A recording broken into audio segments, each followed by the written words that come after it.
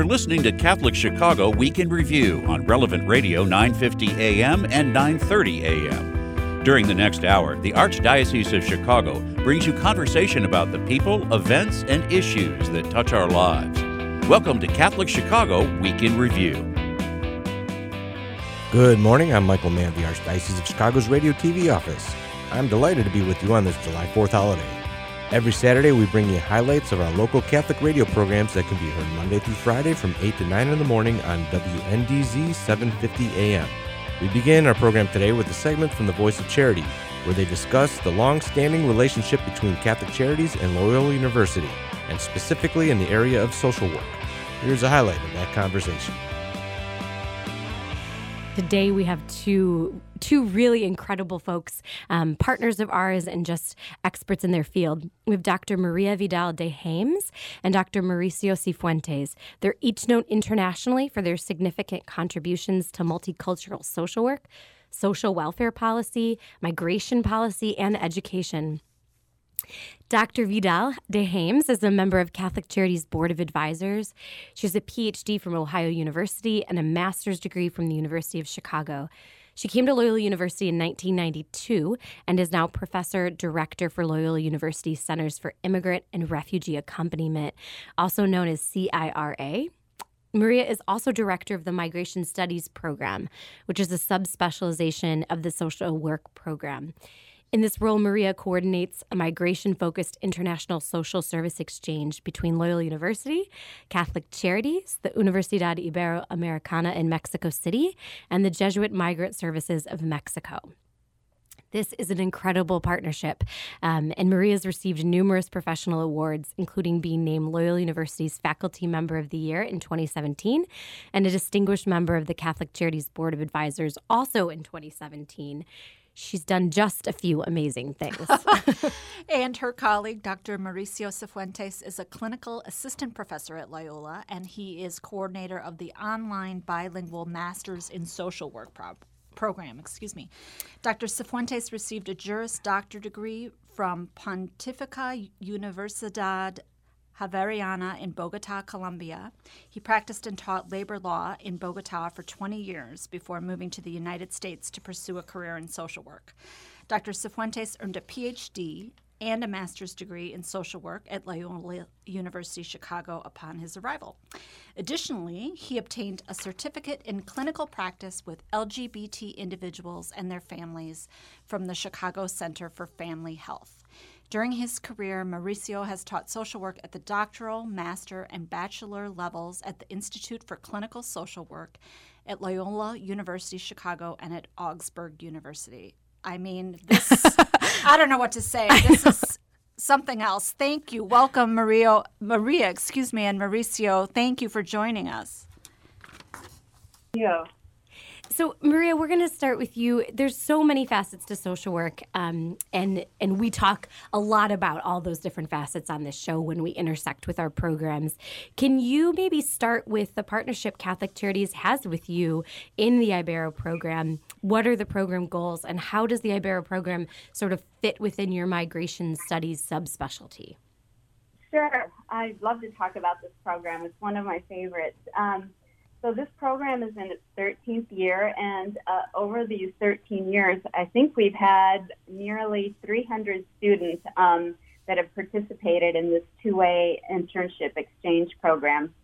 As you mentioned, the Ibero program is a result of a partnership between Catholic Charities, Loyola University, and a couple of our Mexican sister Jesuit institutions of higher education, the Universidad Iberoamericana of Mexico City and Iberoamericana of Puebla. So the way that the internship works is that Catholic Charities provides a social service placement for the Iberoamericana students during the academic terms of the fall, spring, and even summer sessions. So those students from those universities will come, and then they work in the various Catholic Charities programs and provide culturally informed and bilingual services that support the work of Catholic Charities. Then Loyola includes the Iberoamericana students in our weekly migration seminars, so then they're becoming more informed about U.S. immigration policy and U.S. social welfare policies that complements the work that they do at Catholic Charities or puts it in a broader context. And then they also participate in monthly reflection sessions with our chaplain, Father Jerry Overbeck. In turn, the Iberoamericana universities in Mexico support our students who do their field placements, both at the bachelor's and master's level, our social work students, in some of the programs of Jesuit Migrant Services in Mexico. And it provides a opportunity for our respective students to apply classroom knowledge to real-life situations that transcend borders. And they facilitate them learning about social work practice or human service practices in different contexts and different ways that we attend to migrants at different stages of their migration trajectory.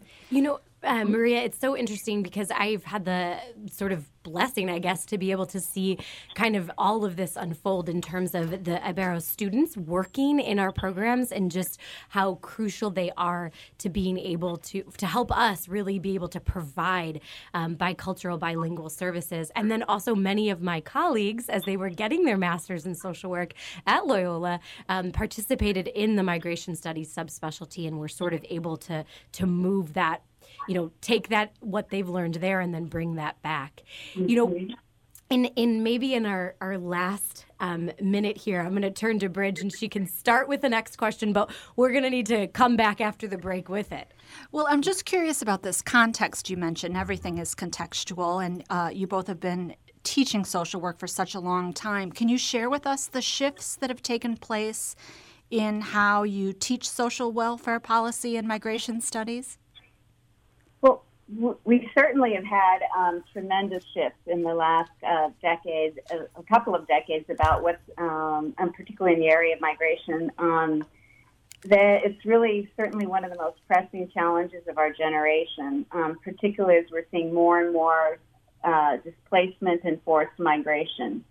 In the past, migration scholars have drawn clear distinctions between economic migrants and refugees, and certainly legal and political distinctions exist. But the reality and circumstances that impel contemporary migration have become much more multi-factor in nature, such as a combination of extreme poverty and insecurity due to direct or generalized violence. And they don't readily lend themselves to categories of immigration that we've used for decades. So we really are looking more complexly at the notion of migration. So today what we're seeing is that we have more international migrants, more now than any other time in our history, with about 275 million persons worldwide living outside of their country of birth. And this is over a 51 million% increase since 2010. So we can see how it's been escalating quickly in the last decade. And so while migration presents a chance for folks to improve their life circumstances, it also poses a series of risks for migrants, particularly those who are internally displaced and can't count on the protection of their government, and those irregular migrants who move outside of the regulatory norms of states. And one of the areas where we see the most international migration in this hemisphere is through the Mexican migration corridor, which is the most popular bilateral migration path in the world. We mentioned that we've had the project with Catholic Charities in Iberoamericana for 13, actually I think that's our 13th year, but for about 15 years or so, we've been working with Jesuit Migrant Services of North and Central America. So that's allowed us to have a direct view of the changes in the migration patterns. And what we've witnessed is that the composition of migration flows have undergone substantial changes. We're seeing an increasing incorporation of women, where before it was more men migrating for work, but women now, indigenous people, and children. And so the populations of origin, transit, and destination of these flows have also changed significantly. And we've seen the incorporation of organized crime and MARAs that the migrants are victims to in their countries of origin, and often that's why they're impelling the migration, right? They're leaving because of fear, but then they're also victimized along the route.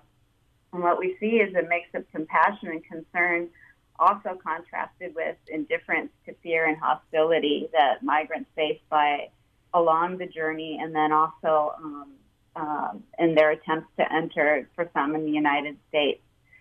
And so we've seen that, because of this fear of crime and concern with crime, that migrants themselves have been, the fear has been generalized to them, and we've seen really a criminalization of migrants in recent years. And that's been very, very troubling. And we've seen then a process of thickening the border, where we've tried to externalize the U.S. border through policies such as migrant protection protocols, the zero tolerance policy, and metering at the border, which has really undermined our asylum policies. Yeah. And then the threats families are feeling now with the interiorizing of the border, with our increased immigration enforcement in the interior of the country, such as workplace raids, detentions, and deportations. So those are some of the broad transformations we've seen in the last 2 decades. It's incredible. I think one of the things that strikes me as you're talking is how critical both being culturally competent, bilingual, understanding trauma, what we would expect from our social workers is just so much more than maybe we ever have. And we're very interested in the Bilingual Masters in Social Work program that you lead. It's the only one of its kind in the U.S. So can you tell us a little bit about how Loyola came to offer this and why it's important? Absolutely. Well, it was like a perfect storm. Maria was describing to you and your listeners the new challenges we are facing in the field of migration. And Loyola, given its Jesuit charisma, is very much into working and making of this a better world for everyone, and especially for those with the greatest needs. And immigrants are certainly one of those groups. So the university was extremely interested in providing some very specific, concrete ways to reach out and to be responsive to the realities of those immigrants.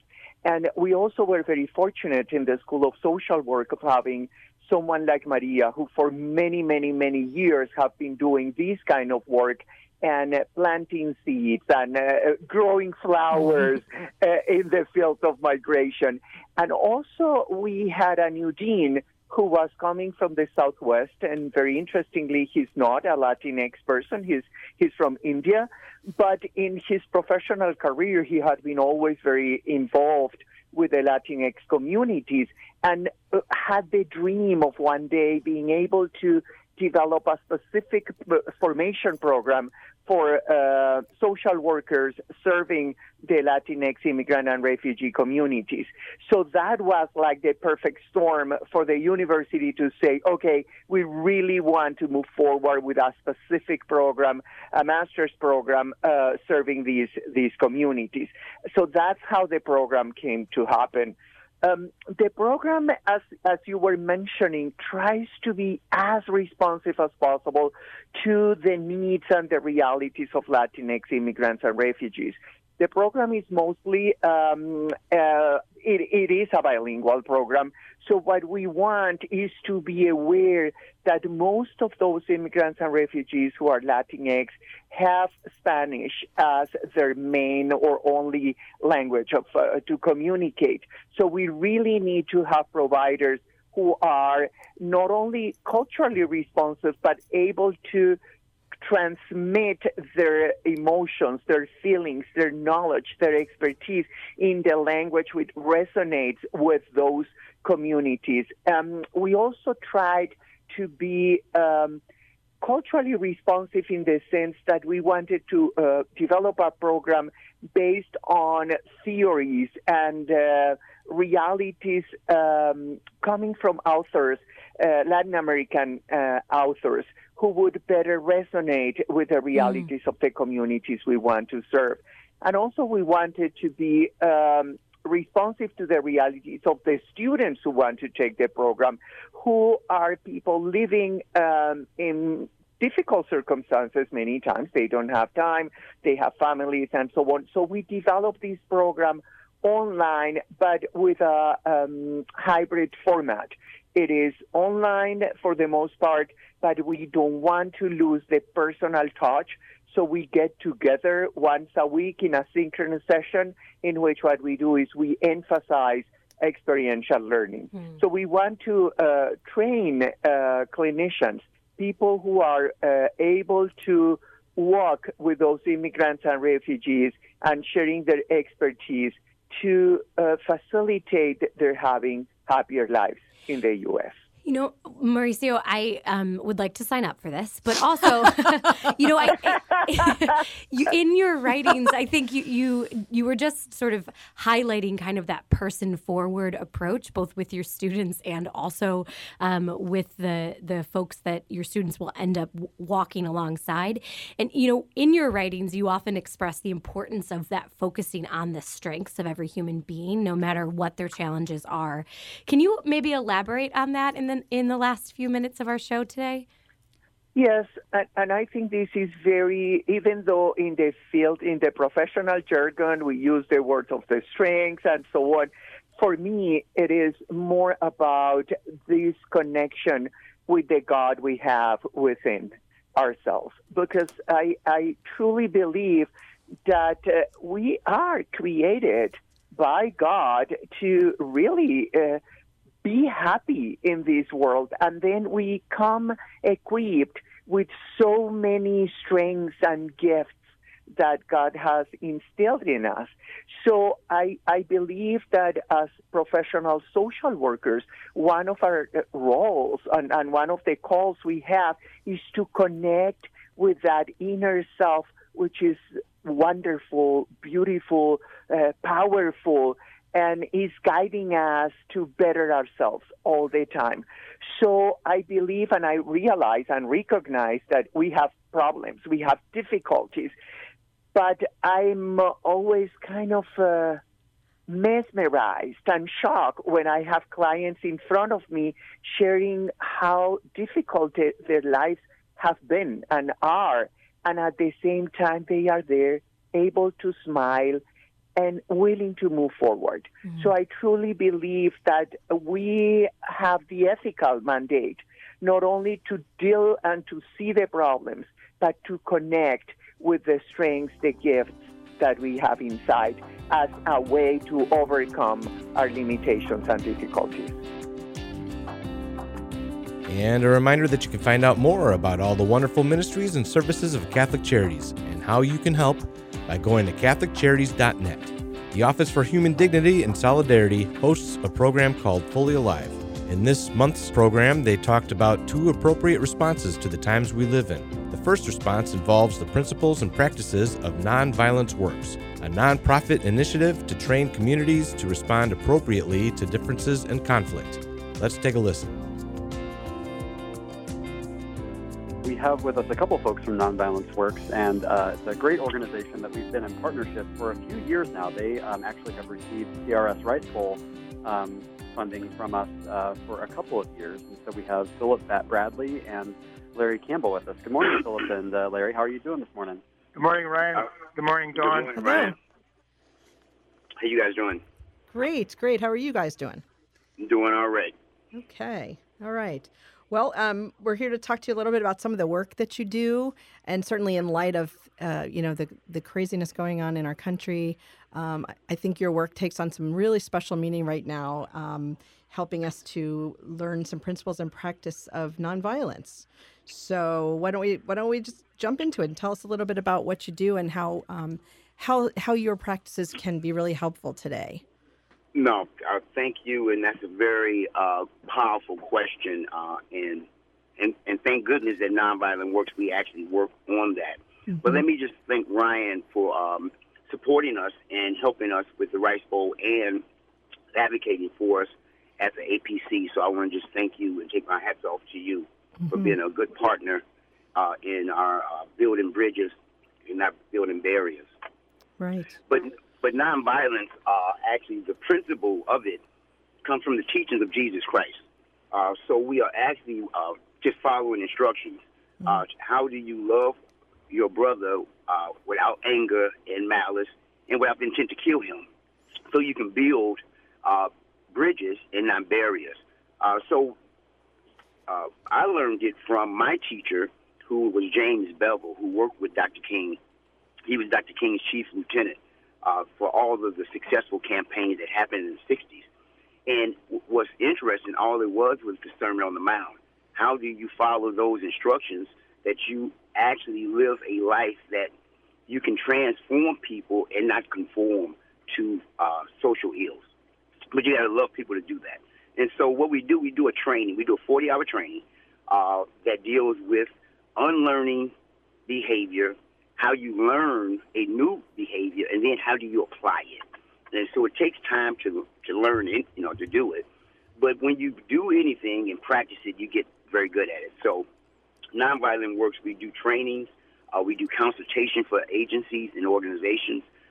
We help people work out prevention strategies that can be helpful in any environment, if it's your home or your school, because we have to start thinking, how do we apply nonviolence in all our walks of life? As a parent, as a husband, as a brother, how do we apply it? And then you'll see how you do it for social change. But if you can't be nonviolent in an interpersonal with your neighbor, it's going to be hard trying to deal with a nation. Mm-hmm. Interesting. And I know, and I'm just thinking about how huge this is right now with, all the violence we've seen in not only in Chicago but around the country.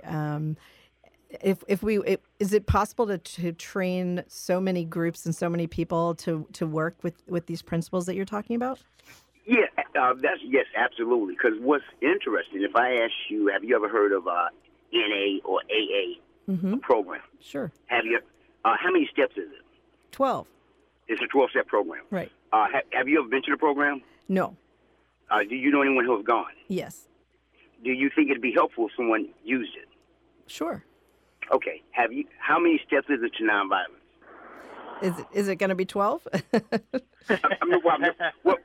No, actually it's 8. Okay. But if you don't know the steps, how could you do it? True.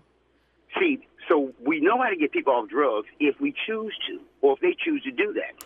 We don't know how to get people to be nonviolent because no one knows the steps. Right. So now, you say, what are the steps? Well, it's 8 steps to nonviolence. The first step is observation.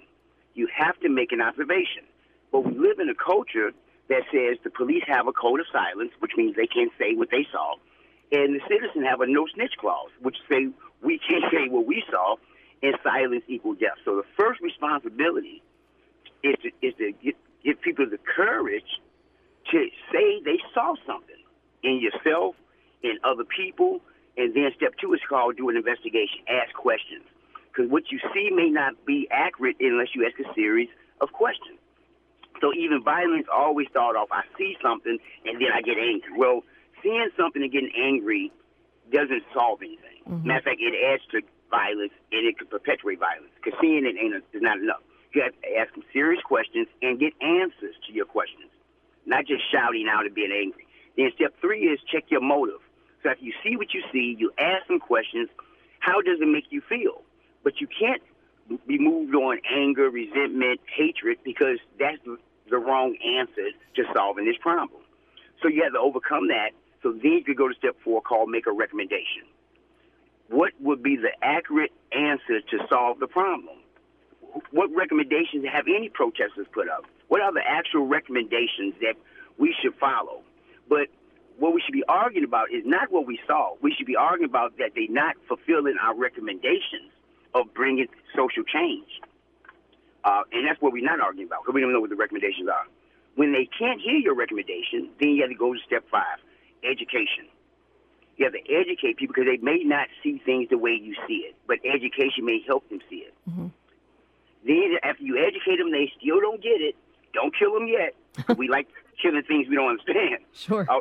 So then you're going to demonstration. Then you have to show them the behavior you're talking about in spite of their behavior.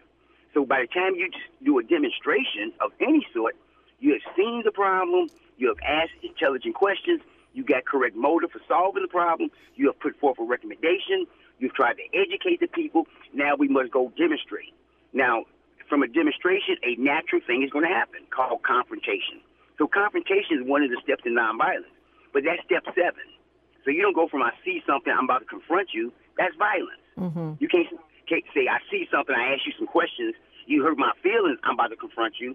That's violence. You have to go through a series of steps to have nonviolent discipline. So then step 8 is called reconciliation. So even after the confrontation, we only confronted it for the purpose to reconcile the problem. And these are the same identical steps that Jesus would do when he go to a village or a town. He would go make an observation. He ask a series of questions. He always check his heart. He make recommendations. He tried to educate people. He demonstrated. Confrontations broke out, and he ended with reconciliation. Mm-hmm. And Dr. King did the same thing. James Bevel did the same thing. Gandhi did the same thing. And we have to do the same thing. And we can do the same thing. Mm-hmm. But we have to be taught. Sure.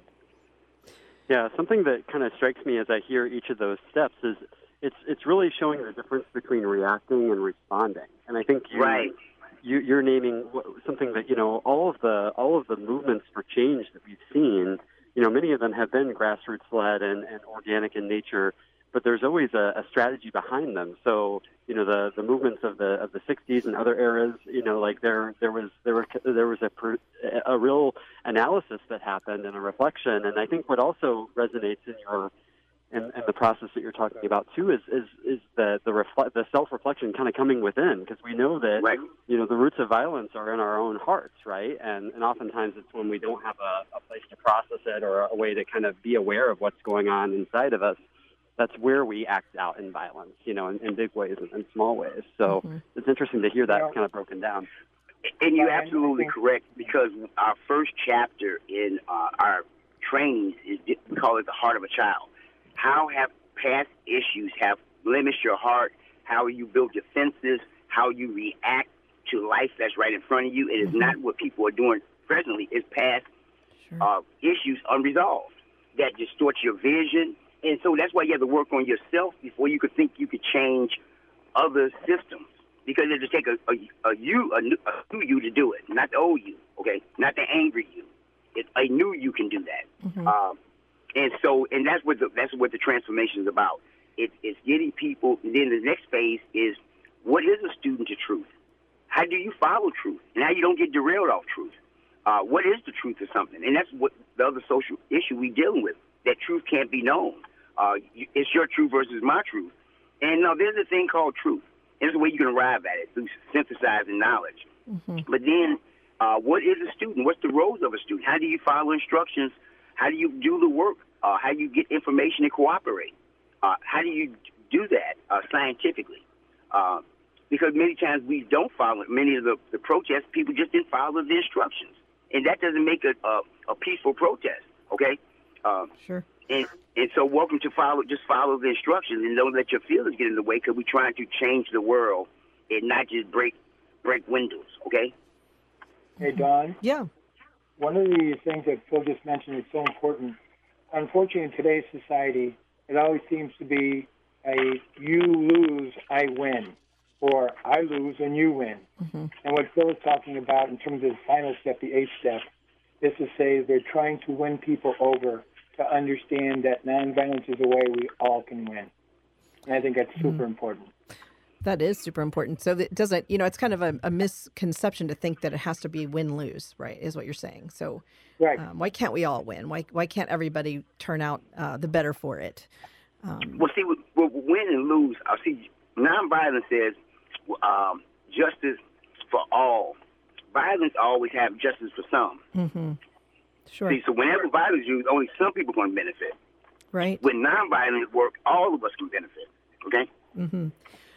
This is such an important time that we're having this discussion, because we've seen people react less than appropriately in the last few weeks to some things that are happening around our nation, where what you're suggesting with nonviolence works is if we kind of take a step back as we see something happening and we think about it and we check our own feelings, and we go through some steps, then our reaction wouldn't necessarily be to go to fighting, which seems to be what the first step people go to. It's like they go from observing to fighting. So they go from step 1 to 7 immediately, and without anything in between, right? Right, and that's the problem. And feel justified because you do believe you saw what you saw. But it doesn't change the questions that got to be asked and answered. It doesn't change the correct motivations you should have if you're going to change something. Mm-hmm. It doesn't change the recommendations that need to be put in place for change to happen. It doesn't change the fact that people have to be educated. It doesn't change that you have to still demonstrate the right behavior in spite of your outrage. Mm-hmm. Okay? And it's right, you have to confront this problem, but at the end, how do we reconcile? And now we have gone from a bad problem to worse because we didn't follow any steps. Right. We just followed anger, because anger is a very destructive force. Mm-hmm. But one of the things we teach in our training is the difference between, and this is the other thing, what is the difference between a demonstration, protesters, and spectators? Because you're going to always have three types of people in any dynamic. Mm-hmm. Those who have sat down and thought through the issue and have a position, and they know they must be disciplined to be committed to that position. Protesters is things that we are against, and when you're against something, negative things can come out of that. Mm-hmm. Okay, because you're not being for something, you're against something. Okay, so the negativity of being against and not being proactive could kick in. Mm-hmm. But then you have those who just watching on the peripheral and don't have any skin in the game. So they whoever wins, that's who they follow. Okay. So if the police win, well, we back under police. If the citizen win, well, we follow. And that's a majority of people. They ride the fence.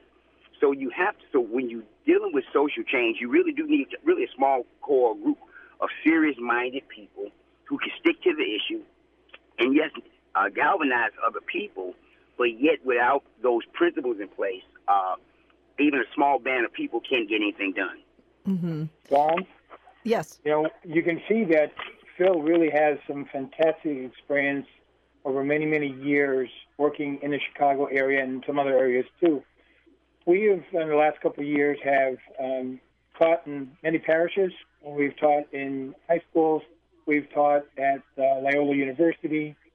What we would like to do today real quickly is say to any parish that's interested in having us come, Phil's number is 312-513-7876. Okay. And my number is 630-886-6876. And the experience has been, Dawn, is when they go to a training, they are so energized and their heart's on fire, they want to volunteer. Mm-hmm. And again, as you've said more than once this morning, this is a perfect storm of everything going on. We need nonviolence. So if somebody just wants to help us by volunteering, same numbers apply. We could use the extra help. It's something that needs to be done. And that's why I really appreciate when Ryan said we could come on here this morning. Sure. And they could also go to your website, correct? Do you want to give us that address? Okay, the website is nonviolence, that's just all capitalized and works, is one word, no space, chicago.org. Nonviolenceworkschicago.org. So, Correct. so they can find out all kinds of information about how to volunteer, what kind of trainings you offer, ways to donate, where their donations might go to help, right? All of that we can see on your website. Yes. So why don't you tell us, do you have some plans this summer to train people in nonviolence? Absolutely. There's two initiatives that we have had on our things to do and been working on it. One is called the Nonviolent Zones, mm-hmm. Where every community have a pocket or population where violence is prominent. Mm-hmm. In the African American community, we see it as gun violence and murder. Mm-hmm. In other communities of ethnic groups, it may be domestic violence, it may be child abuse, but that still is violence. And we need to understand these zones and then put trained community people who understand nonviolence in collaboration and how to organize in these zones. Give you an example. I live in South Shore. It goes from 79th to 67th from the Lake to Stony Island. If you had 9 people who was there, who understood nonviolence, who could make observations, who ask questions, who have correct motivation, who makes recommendations for the group and each other, can go and educate when needed, can demonstrate if a problem show up, 6-7 people who at least know something can come within a 1 mile radius to help negotiate or navigate a problem, and then work on resolving issues institutionally. Sure. But without a body of people on the same page with a common mission, you can't get anything done. It just can't happen. And so right now there's a lot of fragmentation within non-for-profit organizations that don't do enough collaboration or cross-training so we at least know what each other doing, let alone doing something of the same relevancy. Mm-hmm. So it's that fragmentation that actually doesn't help with community building, infrastructure building, because you need that type of cohesiveness. So the Nonviolent Zone trains people to help organize the churches that generally wouldn't come together, organize school institutions that generally wouldn't come together, organize businesses to help with the community that generally wouldn't come together. So you need to have glue for all these bricks. Mm-hmm. That's what nonviolence is. It's the glue for the bricks. Our prayers and best wishes are with Philip and Larry and Nonviolence Works. Stick around. After a short break, we will hear about a second appropriate response to the times we live in. Back in a moment. It has been inspiring to see how individuals, families, and communities have found ways to help one another throughout 2020. At Catholic Charities, we usually have 35 to 40 events a year where we gather and enjoy time together in support of important programs and services, while raising critical funds that allow us to respond to the growing number of people who are in need of the most basic necessities in life. Many of our events are now virtual. If you would like to be a sponsor for one of these events, please call 312-948-6864. That's 312-948-6864. Also, visit us at catholiccharities.net/events and follow us on social media too. We so look forward to when we can resume our events in person and reconnect with our friends and partners throughout Chicagoland. For now, please consider donating to Catholic Charities so our vital work can continue. Thousands of people in Chicago count on Catholic Charities every day. Please help us help them today. Learn more at catholiccharities.net.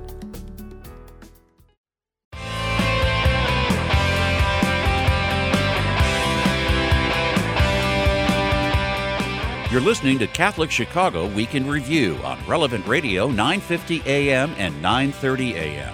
Every Saturday from 9 to 10 a.m., the Archdiocese of Chicago presents programming about the people, events, and issues that touch our lives. Thanks for letting us be part of your morning. Now again, Catholic Chicago Week in Review.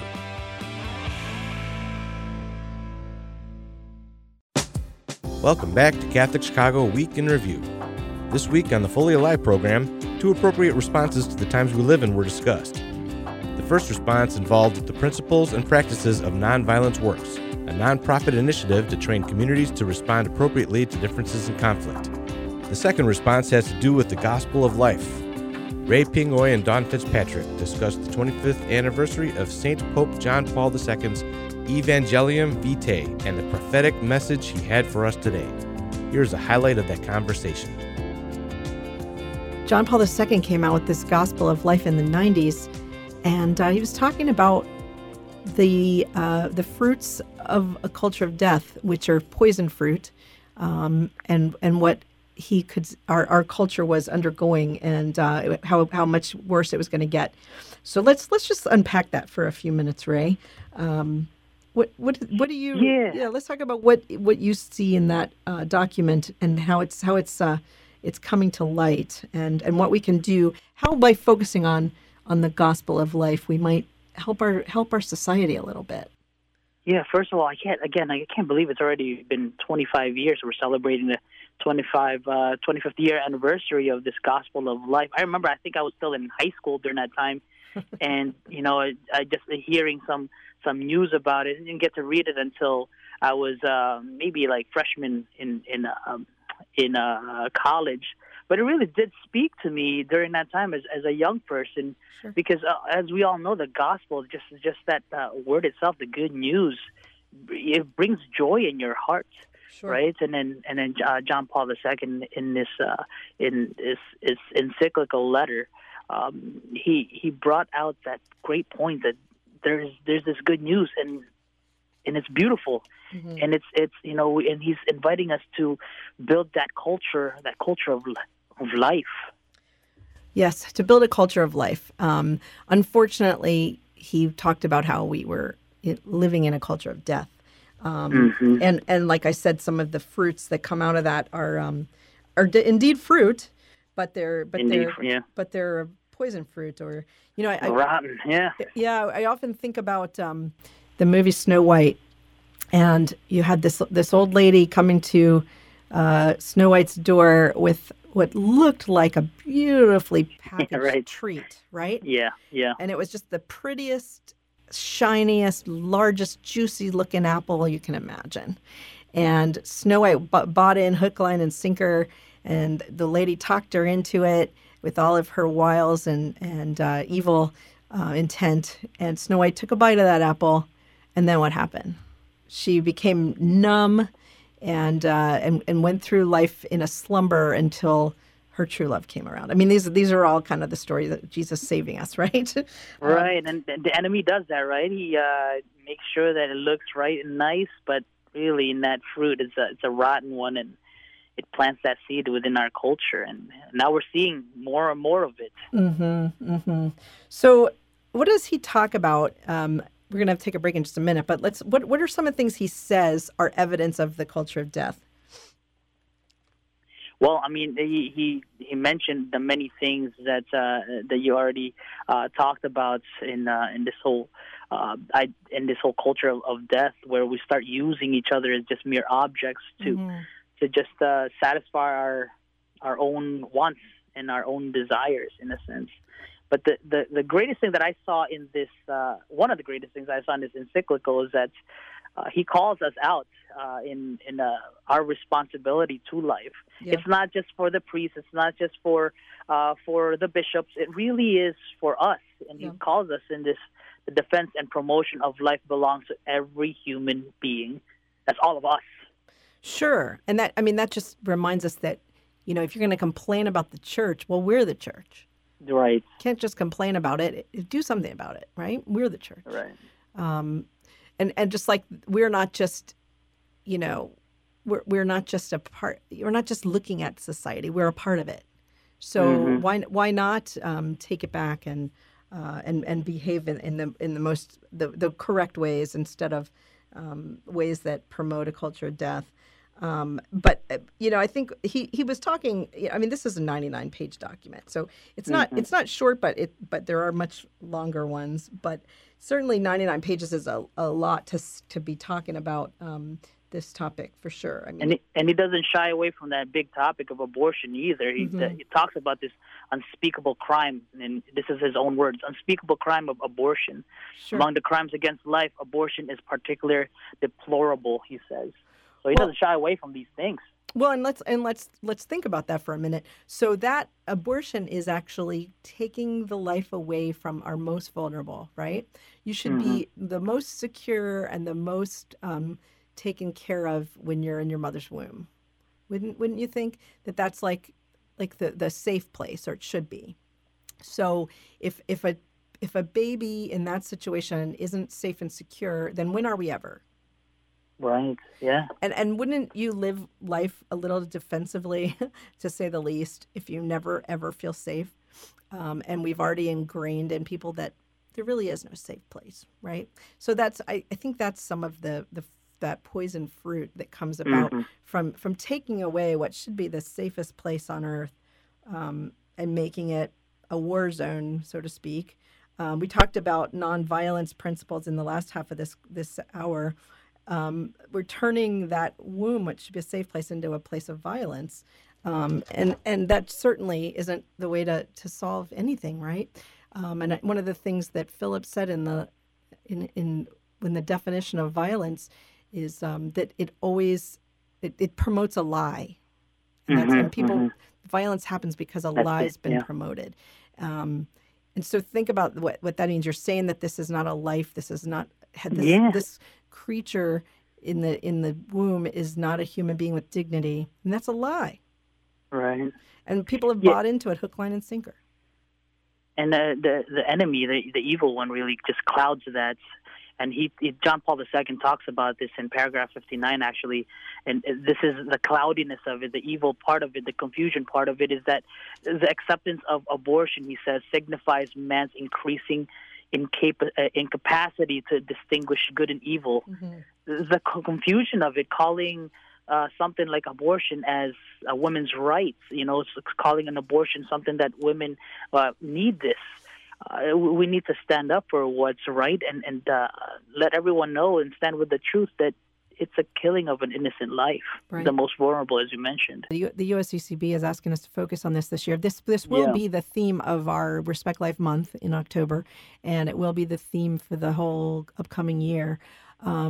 So, we're hoping to educate people a little bit in our pews and across our archdiocese on the gospel of life, and then help invite people to start to live it out.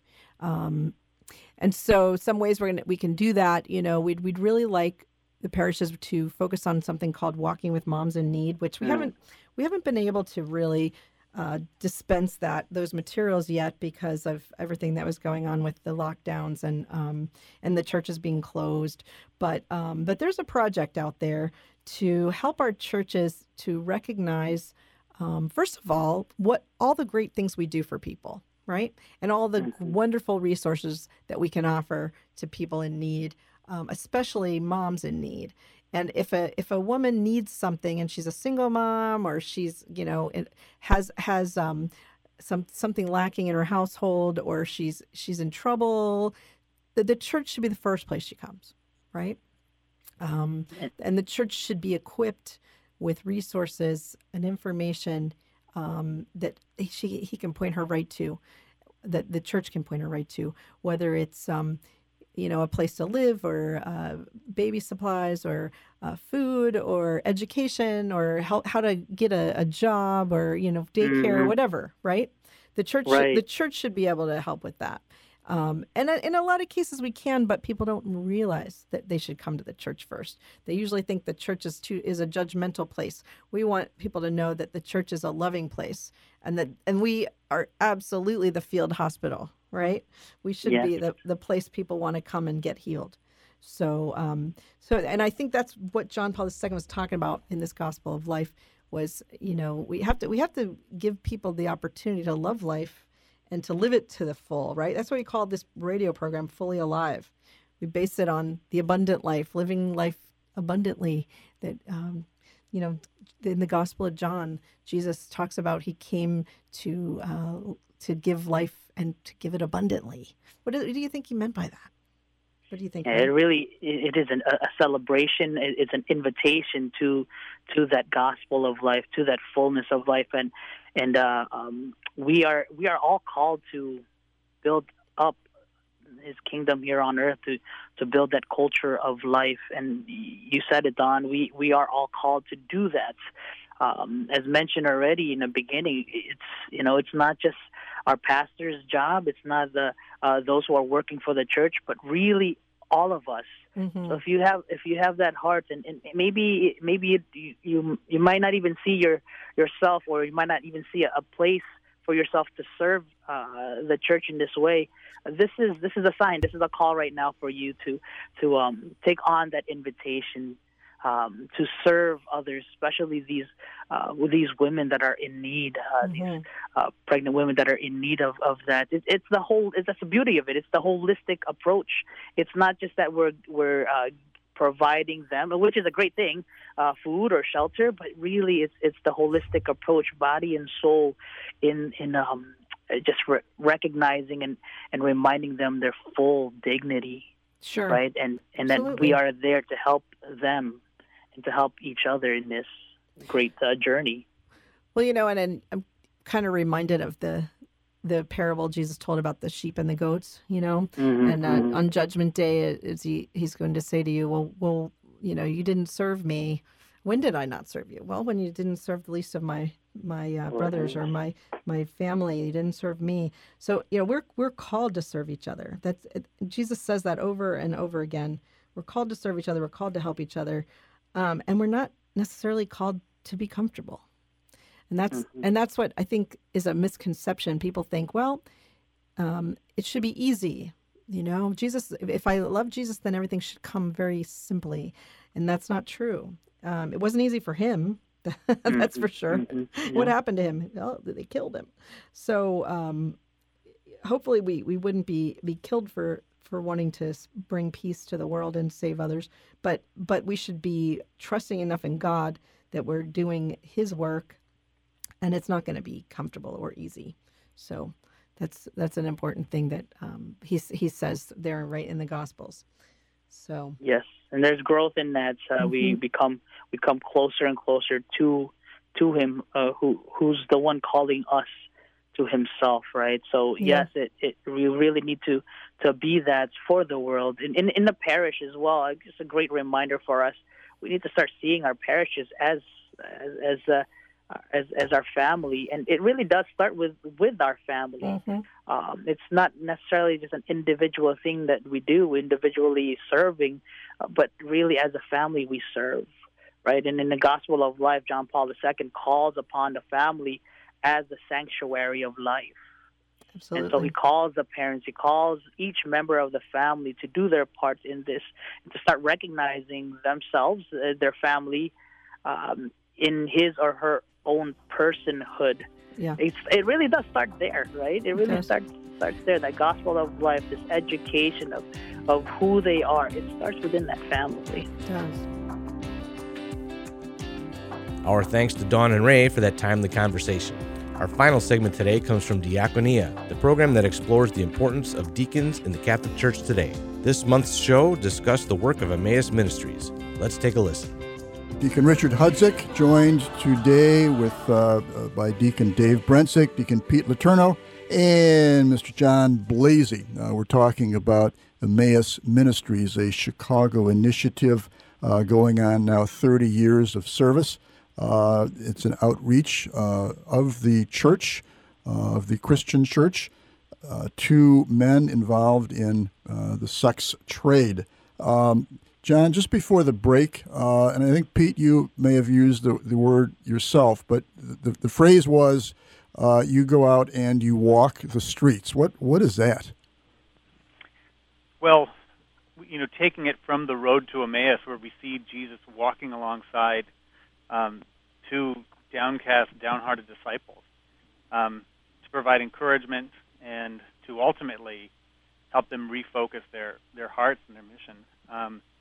We did that in a metaphorical way with our men, but also literally. We have conducted street outreach for over 30 years.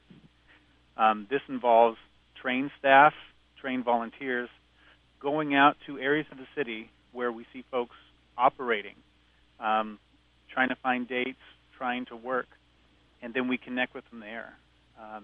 Typically, folks have not had good experiences with authority figures, not very trusting of people who say that they'll take care of them.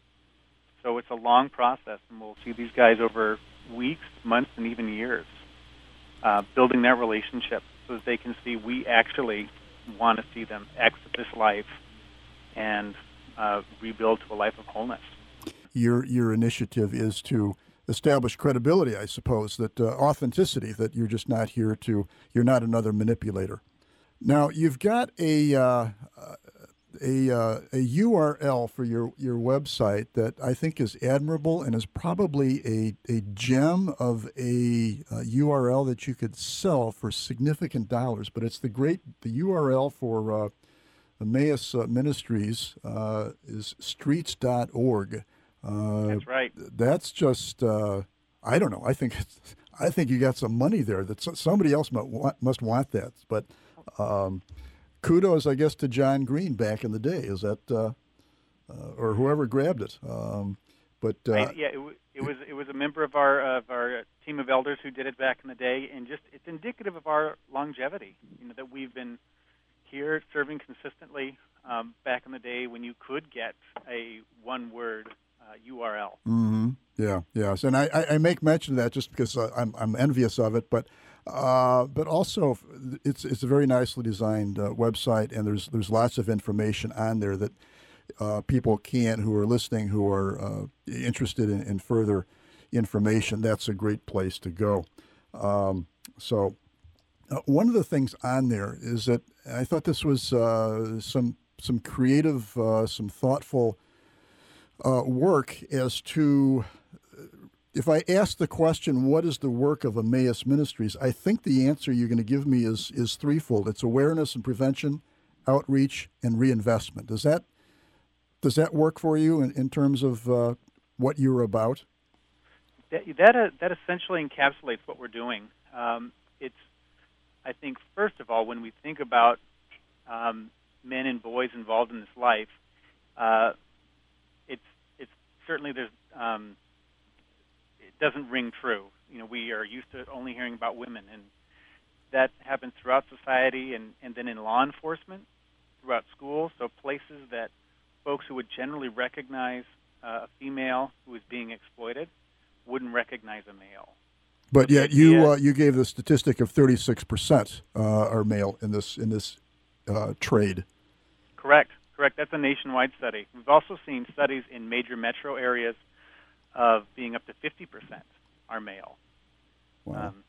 The reality is there's a lot of lonely people, and then there's a lot of people seeking to survive at any cost. When we talk about outreach, again, these are typically folks who've endured a lot of trauma in their life.